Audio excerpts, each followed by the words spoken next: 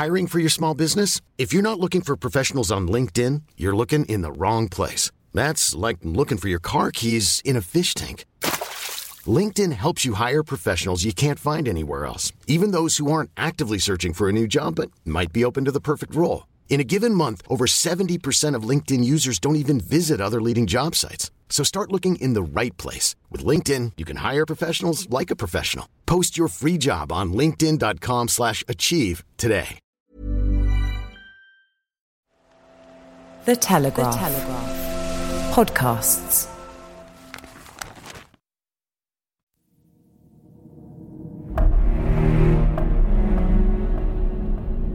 Is populism conservative? To what extent is the Republican Party Trump's party? And are the Democrats lacking in political talent? To answer all of these questions, I'm joined by the Anglo-American writer and author of The Dish Substack, Andrew Sullivan. Has the American right forgotten conservatism?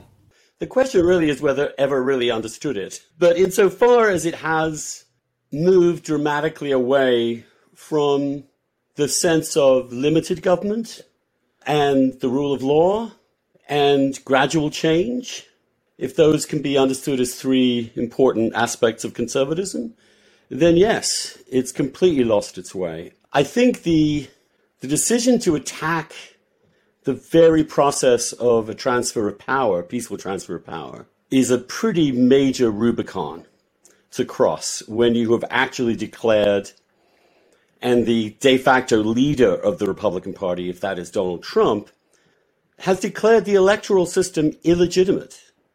He's still calling it illegitimate.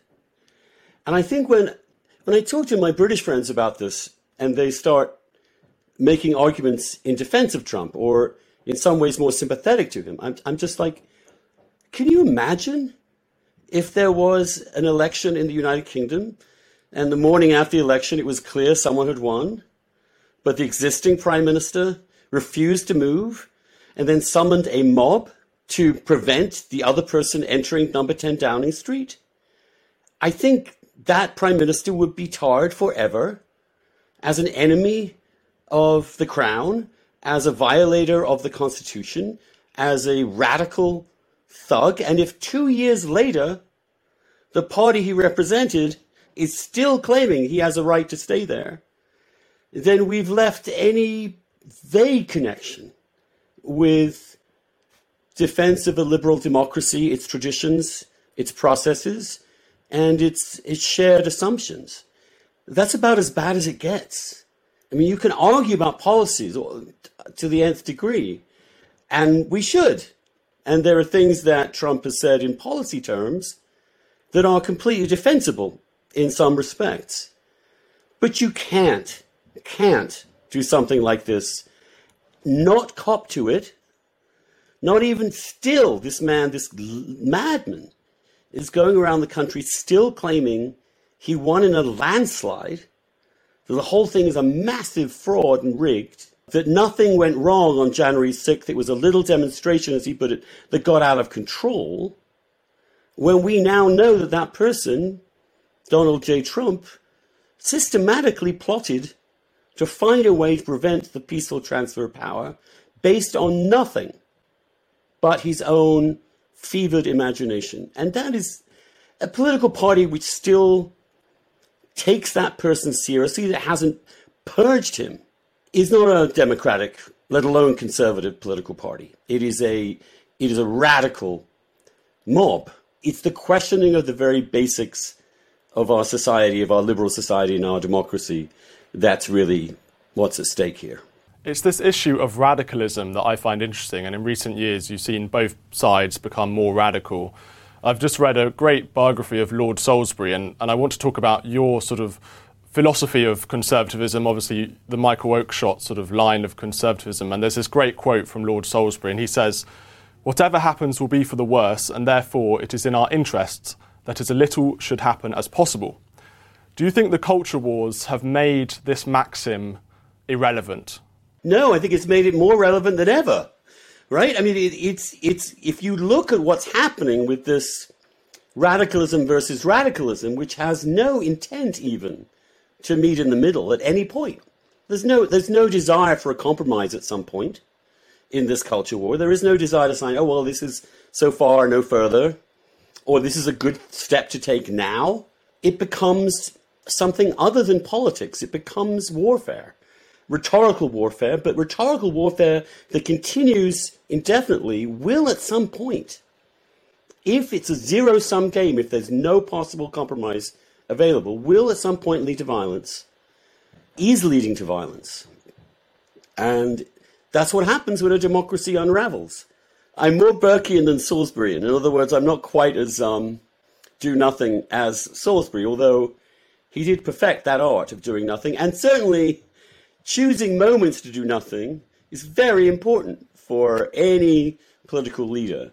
But society changes, technology changes, demography changes, the climate everything changes. And so the goal of the conservative is not to resist all change, but to accommodate what makes sense and to do so on a pragmatic and sensible middle ground.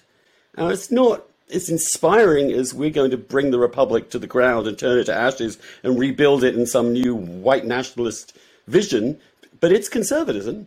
And I do think there is a conservative critique, a very strong one, of the way the left has conducted itself and the way in which the elites have conducted themselves over the last 20 to 30 years. And that's an important critique, I think, to understand and to implement policies that can reflect that critique.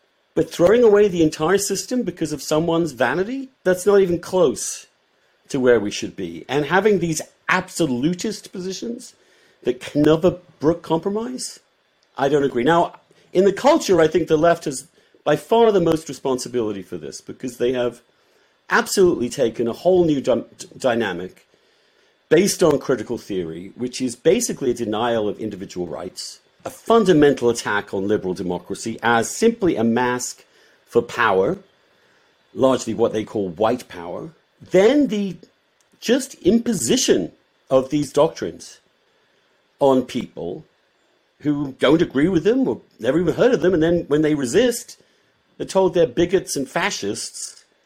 Well, that's obviously going to create the conditions for radical opposition to radicalize the right.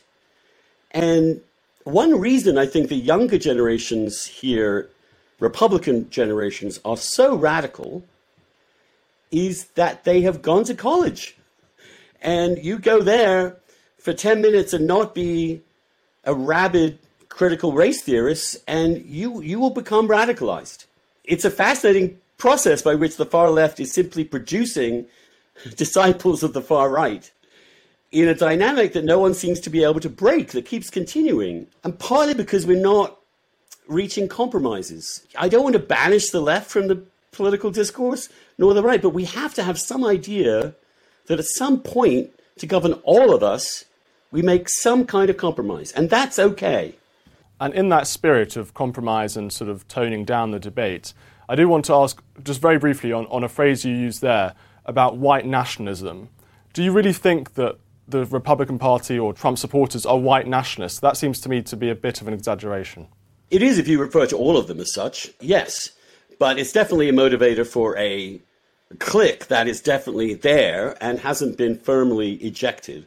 When you see the Proud Boys, for example, as a near paramilitary group that were instigating in the January 6th insurrection, a group which the then President of the United States, Trump, told to stand back and stand by if he weren't to win the election.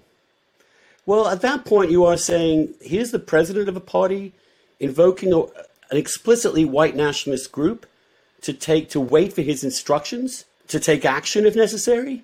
I think it's important to acknowledge that has taken place. But it's a tiny minority, right? It's hard to tell how big or small is it. I would say it's 15% maybe of the Republican base, but it exercises more sway than it should, I'm afraid. In reality, of course, the critique of leftism, which is you're on your own without the cops, because cops are evil and oppressive. We don't intend to actually police the border because we don't care, and because anyway, they're all going to vote for us in the end. We're going to make Latino people, Hispanic people, people from South America, abandon the sex binary. Probably the most ridiculous assertion, so that a culture whose very language is derived from the sex binary now has to call themselves Latinx, because otherwise they will offend the 0.3% of Latino people who are transgender, who aren't offended anyway. It's of course, these policies from the left have engendered a rising support for the Republican Party from minorities. The one thing we saw, for example, in the 2020 election was that the reason Joe Biden won is because he won more white men than Clinton did. He lost ground among Latinos and some African Americans. And the Latino vote in particular is moving quite radically. It's hard to tell because there are polling in different places, and the Latino community is incredibly diverse. In other words, you can't really talk about Cubans in Miami and Mexicans in Southern California or Texas. It's dumb to equate them all, but they're moving. They're moving quite fast. And I think we also see younger men, white men in particular, just tired of being told every day that they're monstrous would-be rapists, when all they're doing is doing what they've always done, which is just be unapologetically male. So you can see where I'm at. There's a terrible position to be in, really, because you don't want to support these crazy lefties, and they do dominate Biden. He's basically their sock puppet at this point. It's between the devil and the deep Red Sea, as it were. Then you're enabling this radicalism in this party that seems to want to tear everything down. And they don't really care. They're really nihilistic. Is it possible to be a conservative and a populist? No. Or rather, to an extent, yes. But no, conservatives believe in the process of democracy and the respect for democracy and the defense of our system, because the system we developed hasn't developed by accident, is actually an incredible inheritance from the past. Liberal democracy is a rare thing in human history. We in the West managed to create it. And my view is that conservatism is the defense of that order. There's no going back to the Middle Ages. There's no going back to an overwhelmingly Christian country. There just isn't. Unless you want another Cromwell, unless you want another extraordinary authoritarian to do it. So the goal is to make the changes as undamaging as possible and to make them as productive as possible. So I'll give you a simple example, which is that's one of the things that I campaigned for many, many times, was marriage equality. So there you have a shift in the society in which gay people are much more self-confident, aware, and growing in self-confidence and presence in the society. What do we do about that? Well, it seems to me we attempt to integrate those people into the existing system so that we can extend that system by co-opting objections to it. Now, that's the classic Tory position, it seems to me. It was Disraeli's position. In some ways, it was Thatcher's position, reaching out to working class people who wanted to own a home or wanted to get on in life. So that's how I see conservatism as it is populist. But the populism view, which is that elites are always wrong, that the voice of the people is what ultimately decides things, not ultimately a conservative position. Ultimately a position which requires one to overthrow all elites, to have direct democracy or any of these other opportunities. And representative democracy is not populist. When do things get so bad that conservatives should become radicals? Because obviously populists would argue that the left have formed a sort of cultural revolution across Western societies and that it's time to overthrow the elites that have been completely captured by these radicals. So, for example, if you were in Soviet Russia or Nazi Germany, to be a conservative in those systems would not necessarily be aligning with those philosophical values of supporting democracy and whatever. And they may argue that you need some radicalism in order to change the system because the system has become so, let's say today, left-wing or whatever. So when do things get so bad that conservatives should become more radical or more populist? Well, they should never go to the point at which they're supporting the overthrow of the entire existing order. That is... Even if the existing order is morally corrupt and everything else? Well, it isn't. It isn't. And it's a lie that it is. And that's the critical point. We still have a democracy. We still have all the trappings of constitutional democratic order. The representatives have taken positions and policies that are unpopular and not been responsive, the response to which is to elect others who will do that. You don't have to dismantle the entire system to do that, nor do you have to attack every single element. I mean, for example, let's take universities, which is an important topic. There's no doubt to me that most of these higher bastions of education are, at this point, entirely ideological entities. Entirely is an exaggeration, but they have been captured. So what does a government do? Well, a conservative has two impulses here. The first impulse is it's not government's role to go in and boss around private institutions, even if you're publicly funded. You don't want the government dictating what people learn in. On the other hand, you don't want those universities teaching people that their entire society is rooted in white supremacy and is fundamentally wicked. And I know there are strong debates about this. And I guess I come out wishy-washy. I just think at some point, either you believe that a free society will correct itself, or you believe that a government or a faction has to come in and do it for it. And all I'm saying is that I do think there's a middle way sometimes between those two instincts. In other words, you could insist as a condition of funding universities that there really be diversity of opinion, or that certainly anybody is allowed to speak freely on campus and have a strong defense of that free speech. But coming in and running universities themselves, including their curriculum, or appointing professors, that gets too close to... And again, what happens when government changes parties? Do they also get to appoint everybody in universities and to rig the teaching for them? You can see the tension here. I am as it were, I guess I've been forced in this. I understand the impulse to overthrow these people because they're incredibly intolerant. They do it to you in a second. And I guess, so you have this pragmatic decision.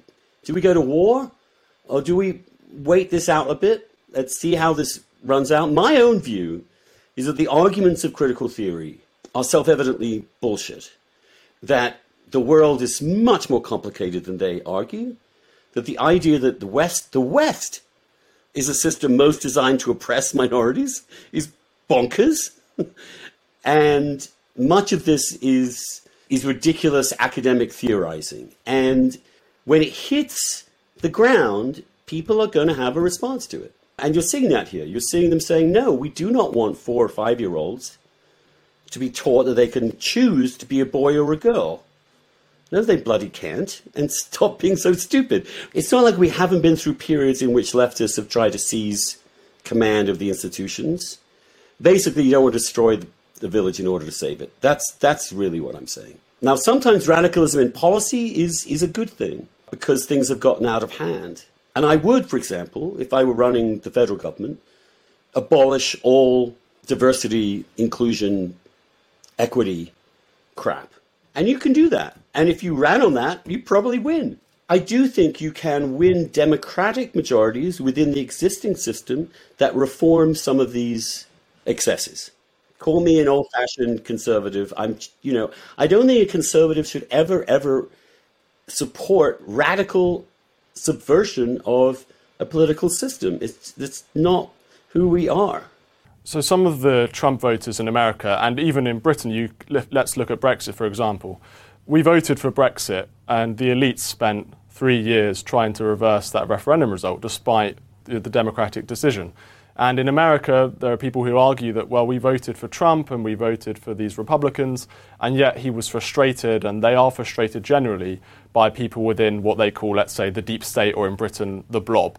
And these are civil servants or bureaucrats in, let's say, government institutions like the FBI, or in various different departments, the Treasury or whatever. And that this is not democracy working. This is an example of where voters elect politicians to enact a manifesto, maybe similar to what you're saying about diversity and inclusion. Let's scrap this, for example. They're unable to do so. I mean, one example in Britain is the government said that we would scrap unconscious bias training for civil servants in 2020. Now, it's still mandatory for all civil servants 2 years on. Why has that happened? Why hasn't that been reversed? Because civil servants are refusing to do so. So if the democratic system isn't working, isn't it time to reform those institutions which have been captured by those sort of left-wing ideologues? Yes, but they are still subject to political direction. If Boris Johnson hasn't imposed that and seen it through, it's his fault, not theirs. Yes, you're going to have to clean some house if you get it. You're going to have to see who is violating their civil duty in resisting the duly elected government's duly desired policy. Civil servants do not have a right to question this. They have an obligation to do it. And I think if you were to say, elect me to keep doing this, because look how I'm succeeding in doing it, you would win an election.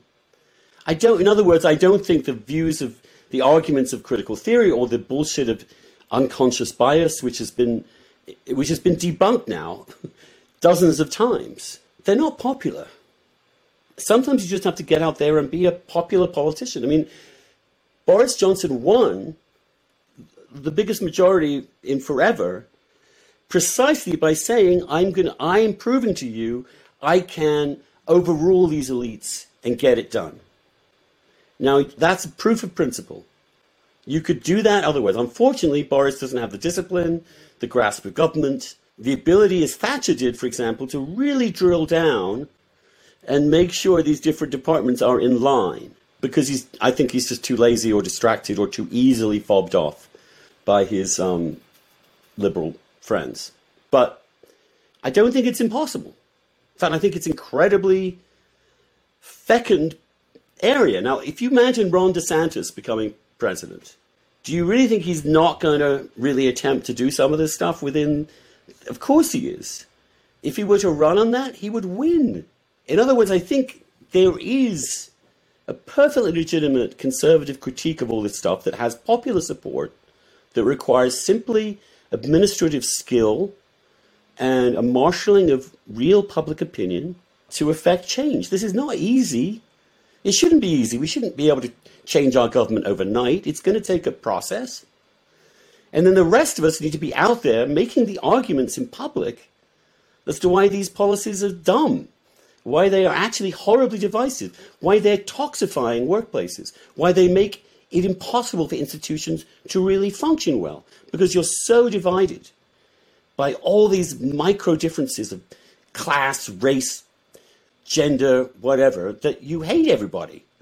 And everybody hates you. And it's a horrible, toxic stew. And there's a piece recently that pointed out, which is totally accurate. I hear it all the time. All these major progressive groups, they can't do anything anymore. They're so consumed with who's being racist to whom on the most picayune, esoteric points of difference. Oh, you're a trans masc femme. That means that you're much more oppressed than me. I'm just trans. I mean, it gets down to that, and it's crippling for institutions to run that way. It's also a horrible way to live. It makes you miserable. You have to go through life trying to find out who's been mean to you. It's a recipe for psychological panic and distress and anxiety. It's not good. People don't want this. But, conservatives have this other aspect to their view of the world, which is, reality is reality. These ideologies can come along and they can seize people's imaginations. They can appeal to certain parts of people's mentality, resentment, envy, the human desire for there to be some paranoid conspiracy theory controlling everything, like white supremacy. But we don't think it's true. And we don't think human nature has dramatically changed. I don't think 40% of the younger generation are LGBTQIA++. I don't at all. I think it's probably the same as ever, which is probably 3-4% maybe. The rest is just posing. So let's just wait. As long as you don't completely concede, keep the institutions in place. And that's why it's important to keep the liberal institutions, because they are the way in which we fight back legitimately and successfully. Otherwise, we're in street warfare. But look, I understand. I totally understand the frustrations. It drives me crazy. I live among these liberals. I've lived among elite liberals I've worked in journalism, and they're unbelievably frustrating. And the younger ones who've been pumped out by the Ivy League with this unbelievably enlarged sense of entitlement, it's really pathetic. Someone needs to just slap them down. And again, I do think it's there. We just have the will. When people say, we can't do anything, we can't. Yes, you can. You can call it out. You can say, I'm not going to this bloody training. It's ridiculous. There's many differences between Britain and America, and you sort of crossed that bridge, obviously. You make a good point about Boris Johnson and his failings in dealing with this on stuff, the culture wars in sort of specifically. And I think in America, you mentioned Ron DeSantis. Now, he's the governor of Florida. He's been very proactive in passing legislation, sort of trying to fight CRT in schools and stuff like that, and sort of transports and all of these things.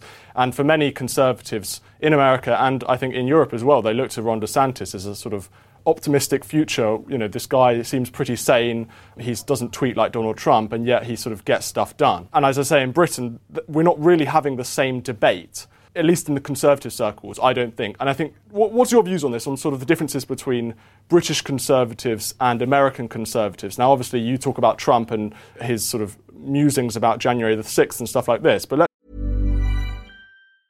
Hiring for your small business? If you're not looking for professionals on LinkedIn, you're looking in the wrong place. That's like looking for your car keys in a fish tank. LinkedIn helps you hire professionals you can't find anywhere else, even those who aren't actively searching for a new job but might be open to the perfect role. In a given month, over 70% of LinkedIn users don't even visit other leading job sites. So start looking in the right place. With LinkedIn, you can hire professionals like a professional. Post your free job on linkedin.com/achieve today. Let's put that to one side. I know that's a very sort of hard thing to do. But it looks like the debate between sort of British and American conservatives, I would choose the American at the moment because it seems more developed in terms of like Ron DeSantis and other figures that I mentioned. Well, I wish I were more attuned to the British conversation about this. It requires levels of nuance. I think, I do want my best to read what's going on over there. And I think there is a defensive crouch sometimes on cultural issues that is not necessary.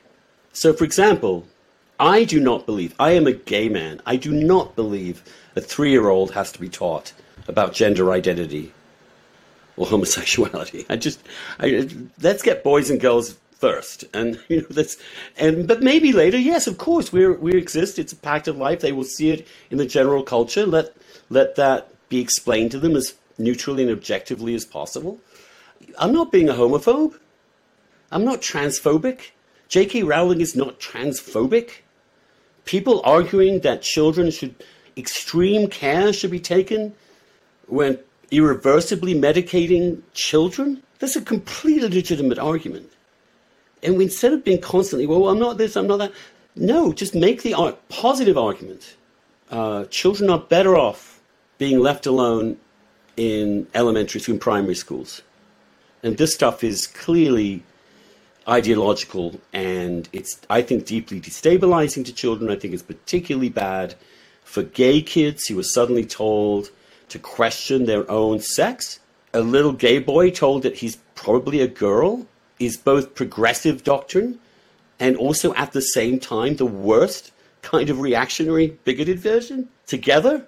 There are plenty of good arguments to make that are self-confident, that do not internalize the idea that we're racist. It's not racist to want to control immigration in your country, period. Not even a question of it. So there needs to be more, I think, self-confidence among the British Tories about these virtues.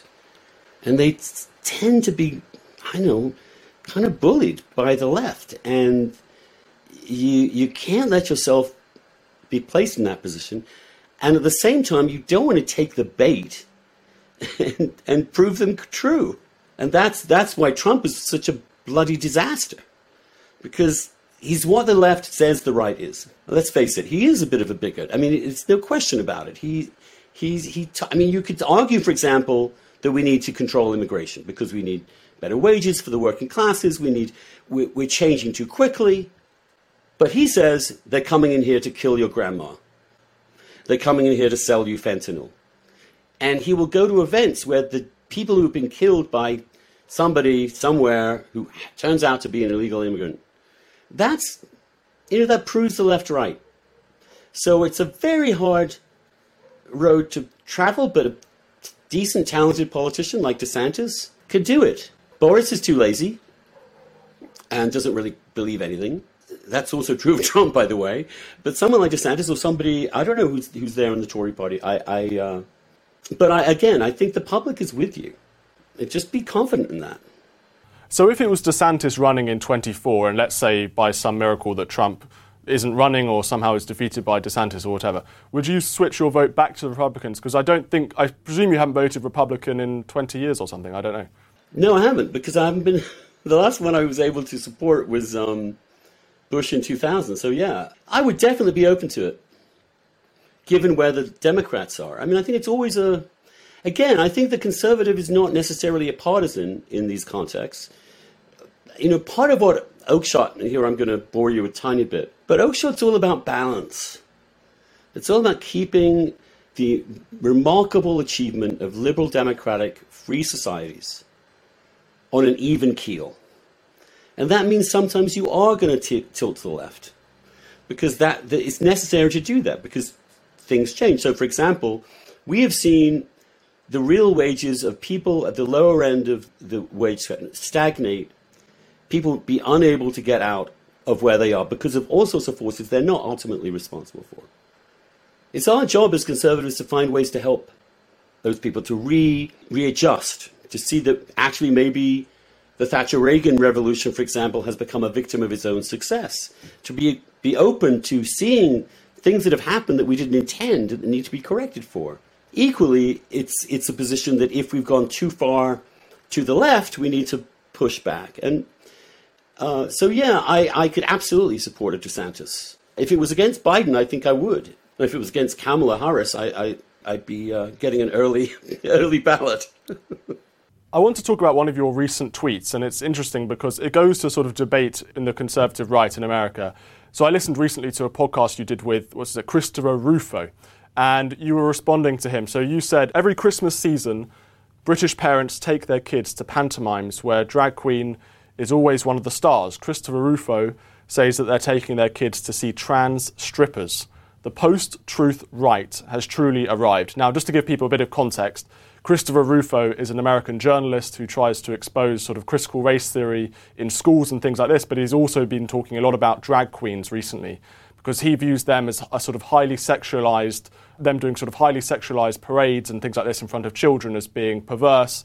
And there's this meme on the right about groomers. They sort of talk about okay groomers and things like this, which this is the debate that you're talking about. Now, you mentioned British pantomime shows, which everyone in Britain knows, as you say, there's a drag queen, but there's no sexualization at all within that. Isn't there a distinction here where Christopher Rufo is talking about highly sexualized drag acts, which have been shown in front of children? You can look at the videos on his Twitter or whatever, and the completely non-sexual drag act in a pantomime. So when you talk about the post-truth right, maybe you're sort of being a bit hypocritical there. Well, no. I wonder how many drag shows Chris Rufo has ever been to. I doubt, to be honest with you, I doubt any. I live in Provincetown. I'm surrounded by them. They're everywhere.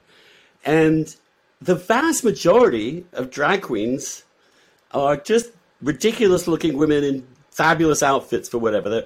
They're really independent of any idea of transgender or anything like that. And they don't strip because if they did, it would give the game away. Are there some who have violated these things and done completely inappropriate things? Yes. Should they be allowed? No. Should we expose them? Yes. But you'll notice he has just maybe a handful, There are drag queen story hours in libraries all the time. And my sense is, I took my niece and nephew when they were 7 and 4 to Dina Martina, who's a drag show. It's completely family friendly. We have another one here, completely family friendly. Now, would I take them to the late night drag show contest where all sorts of things go? No. But my assumption has been that the Drag Queen Story Hour was simply a way to get children engaged and interested in reading. And so they're kind of pseudo clowns. What I was objecting to with Chris is not that you shouldn't object to these sexualized versions, but he was intending consciously, and said so, even though he knows these aren't the majority of cases, to call all of them, rename drag queens as trans strippers, as a completely conscious attempt to use language to redefine an issue, which meant actually talking about the vast majority of them, saying things about them that's not true. So that's my position. I think it makes sense.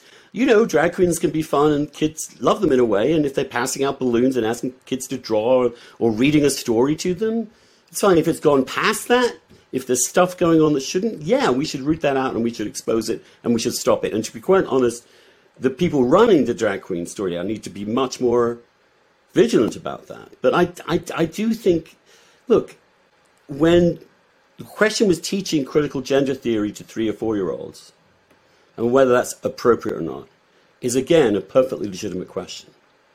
To accuse every teacher who has implemented that curriculum as being wanting to have sex with the children, to groom them, to abuse them, that's disgusting. It's the ugliest form of smear to call everyone child abusers. Similarly, to call every drag queen a trans stripper. Now, can you hear the dog whistle is so loud it's deafening? This is an attempt to gin up classic old anti-gay, homophobic attitudes towards children. We've been through this many times before. Back in the 70s, there was an attempt to ban all gay teachers from California's high schools. It was doing very well until one person stood up against it in California and said, this is bigoted, it's wrong, there are so many teachers who are doing good work, you're associating all these good teachers with a few, and it's wrong. And that person was Ronald Reagan, who single-handedly stopped the Briggs Initiative. So I'm not dumb. I know what the games that these people are playing. And the thing about Rufo, whom I've tried to engage before, as you know, I haven't been hostile. I think he's done good work. But when it turns into this completely cynical use of really ugly moods that people have and a completely conscious attempt to rename things, to use language, instead of making arguments, to use language to redefine the debate. This is what the woke do every day. And so his view is, yes, I know it is. I'm doing it back.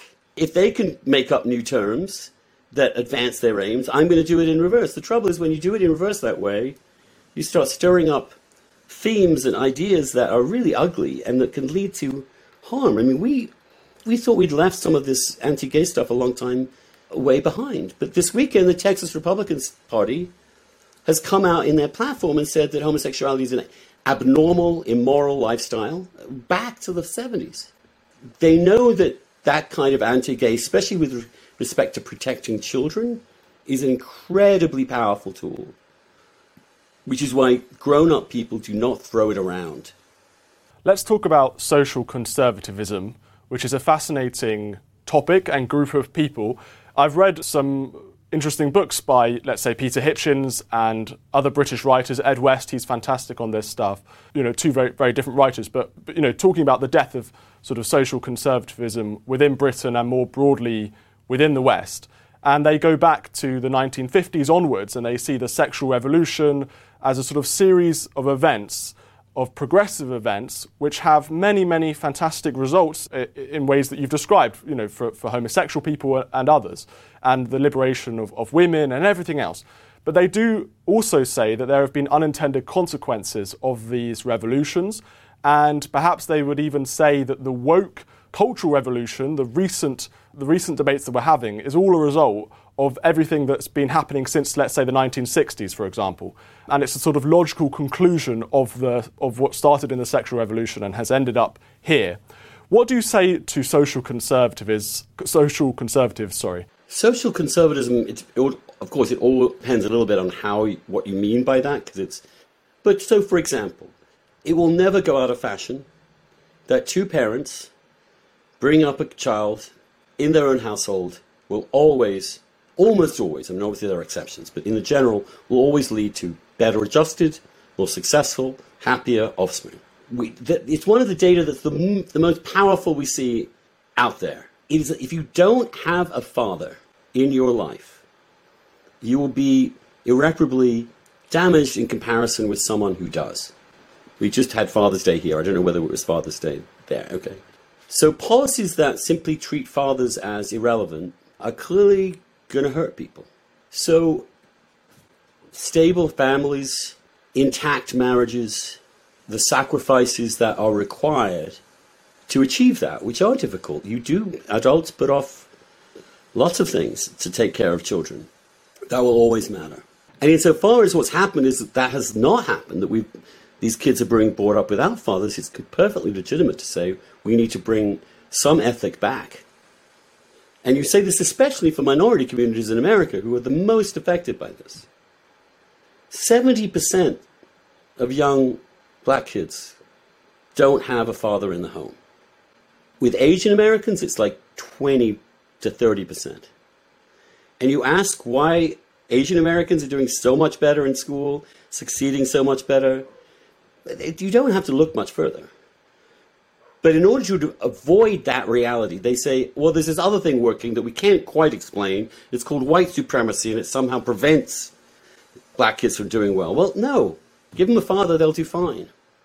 And for me, the marriage question for gay people was not about destroying marriage. It was about finding a structure for gay couples to get better stability, more integration into society, so that, in fact, it would be positive and a rather small c conservative measure.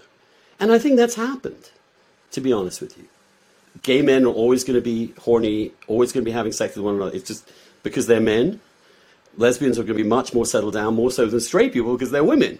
But within that context, you can make things a little better. You can add incentives. So if there are benefits that are encouraging fatherlessness, then we should end them. If there are ways in which we can encourage fatherhood, then we should. On the other hand, some of these questions are really not within the government to impose. They're cultural and social. I also think supporting the benefits of religion is also integral to a liberal society working, actually. Well, religion's a really interesting topic, and I wanted to ask you about that very briefly because you're a Catholic, right? And this must be a big part of your personal philosophy and sort of moral code. And obviously we've seen the decline of religion in a huge way in Britain, and it's even accelerating in the United States. How do you view the outcome of this for society? I think we have underestimated the importance of Christianity to certain core ideas that many of us take for granted. For example, and perhaps most important, the individual soul, the inviolability of the individual, because everyone is made in the image of God and no one's dignity can be stripped, period. Wokeness is about groups. It's about actually sacrificing individuals for the sake of the group. If we don't have a vibrant Christianity, then we don't have the resources, philosophically, to counter what are essentially nihilistic, atheistic, group-oriented philosophies, which, by the way, are by far the most popular on earth, have always been the majority of polities. My worry is that as Christianity declines, as the sense of the individual and his or her inviolability declines, the closer we get to forms of tyranny and collectivization. And just as Christianity in the end was the one thing that withstood Soviet communism, so I think it's still vital for it to oppose much less authoritarian, but still authoritarian tendencies in our own culture. So I worry about that. I also worry about meritocracy in this account, because if you have no sense that you're worth everything, that you're as good as anyone else because God made you. You have that sense of your self-worth. And that what matters is how you behave in your life, not how much money you earn, how famous you are, how many likes you got on your Instagram. You're much less sensitive to other people's opinions and therefore much more psychologically resilient. And what you see today is people needing reassurance, validation, affirmation endlessly. Because without them from outside, they feel lost, insecure, ignored, irrelevant, meaningless. The worst thing you can do to a human being is create a situation in which we no longer need them for something. Now, Christianity provides, if you believe it, the sense of your worth regardless of your money, regardless of your power, regardless of your success. In fact, it's a religion against success. It's a religion about the paradox of failure as sometimes spiritually successful. So I think that element of the human psyche, the need to understand that you are worth something, has, if it isn't centered inside the soul and with God, then it'll find something else, and those other things will make you miserable in the end. Those are two very broad ways. But I don't think it's a question of regulating people's sex lives or whatever. I just don't think the government should be involved in that much detail. But I do think we should encourage the proper rearing of the next generation. That's important. Let's talk about the Democrats briefly. Do you think they lack a distinct sort of political talent that you've seen? I mean, you voted for or you endorsed Barack Obama in 2008. Obviously now we've got Joe Biden, Kamala Harris, sort of Pete Buttigieg and all these other characters. Do you value any of them? Do you rate any of them? Can you see you voting for any of them? The weird thing about the Democrats is they're the worst. I mean, you come over here and you're like, God, they are so useless at everything. I mean, they really are. They don't know how to communicate. They don't have a clear message. They bungle every opportunity they have. And for example, right now, Biden had an opportunity to entirely focus on economics, on helping the working class and the poor. You could do a whole bunch of things that wouldn't make much difference. It would certainly send a message. But what's he doing? He's making sure that trans children get sex changes and that racial discrimination happens throughout the federal government to make sure there are enough of this, that, and the other population. The Democrats generally are useless unless they have, and they've been lucky every now and again, a really gifted person who comes up and kind of shakes them around. And you can see that with Bill Clinton, who was an extraordinary talent. I mean, he was a shit, but he was a talent and a brilliant talent. And Obama, another, man way ahead of almost anyone else in his generation in his ability. But Adlai Stevenson, Jimmy Carter, Walter Mondale, Michael Dukakis, all these people, Al Gore, all these people have this incredibly irritating, condescending, they drive you crazy if you support them. You just think, why can't you say something straightforward and sensible? Why are you bungling all your strengths and highlighting all your weaknesses? So, and I'll be honest with you, I think Biden is proving to be a completely pathetic president. And I don't think it's necessarily his fault. I think he's just too old to do this. But who else? I mean, 2024, who have they got? They want to run Kamala?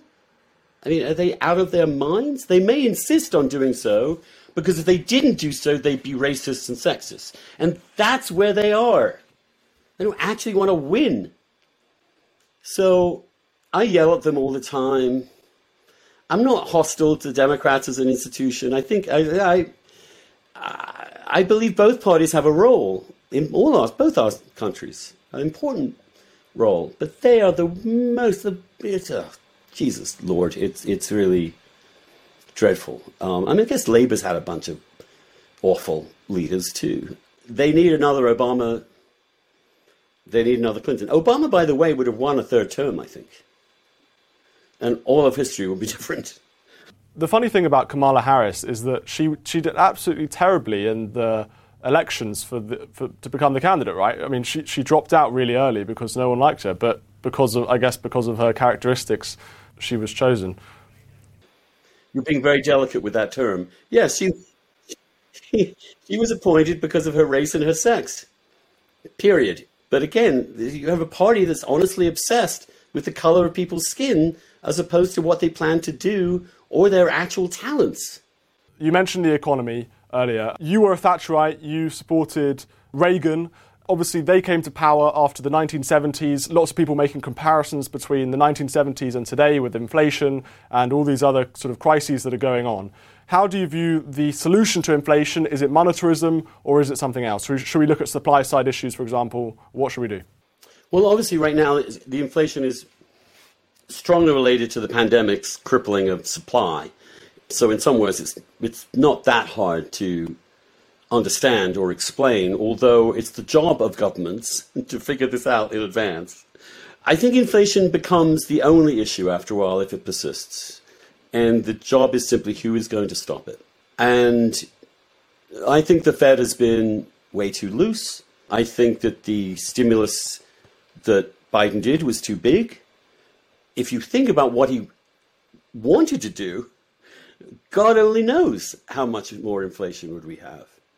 But it's not all his fault, and there are structural things that are doing this.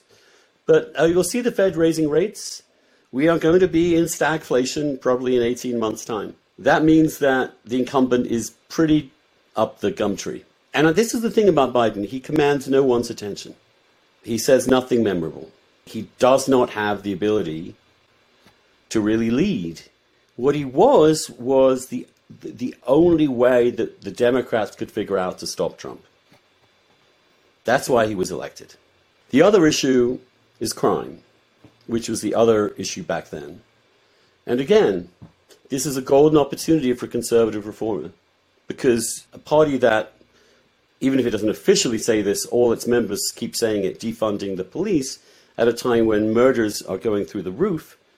Murders, I might add, overwhelmingly of African Americans, not by cops, but by civilians. And the Democrats seem as if that's okay with them, as long as the police aren't mistreating people. And look, it doesn't have to be either or. The cops should be professional, should not abuse. At the same time, we need them. We need more of them. So a Republican that says, I'm going to try and, it's not in the president's remit for policing. It's a local state issue, so can't really do that. But supporting governors and mayors who are really increasing crime. Go out there, go with Eric Adams in New York City and champion cracking down on crime and homelessness, all that stuff. That's what you need to do. Biden can't, he's too weak. But inflation, wokeness, stagflation, it's for the picking for a good conservative candidate. And my view is that the main person who can prevent this is Trump.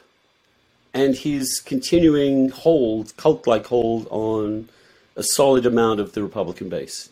On that very sort of depressing, maybe even Salisbury-like note, we'll end the interview. Thank you so much, Andrew, for joining us.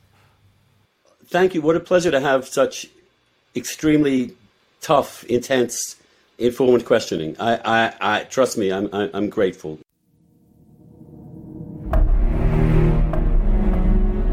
Thank you for listening. If you enjoyed this show and are interested in hearing more episodes like it, please follow this podcast and drop us a review. If you have any suggestions of people you would like to be interviewed, you can let us know via the Apple Podcasts app.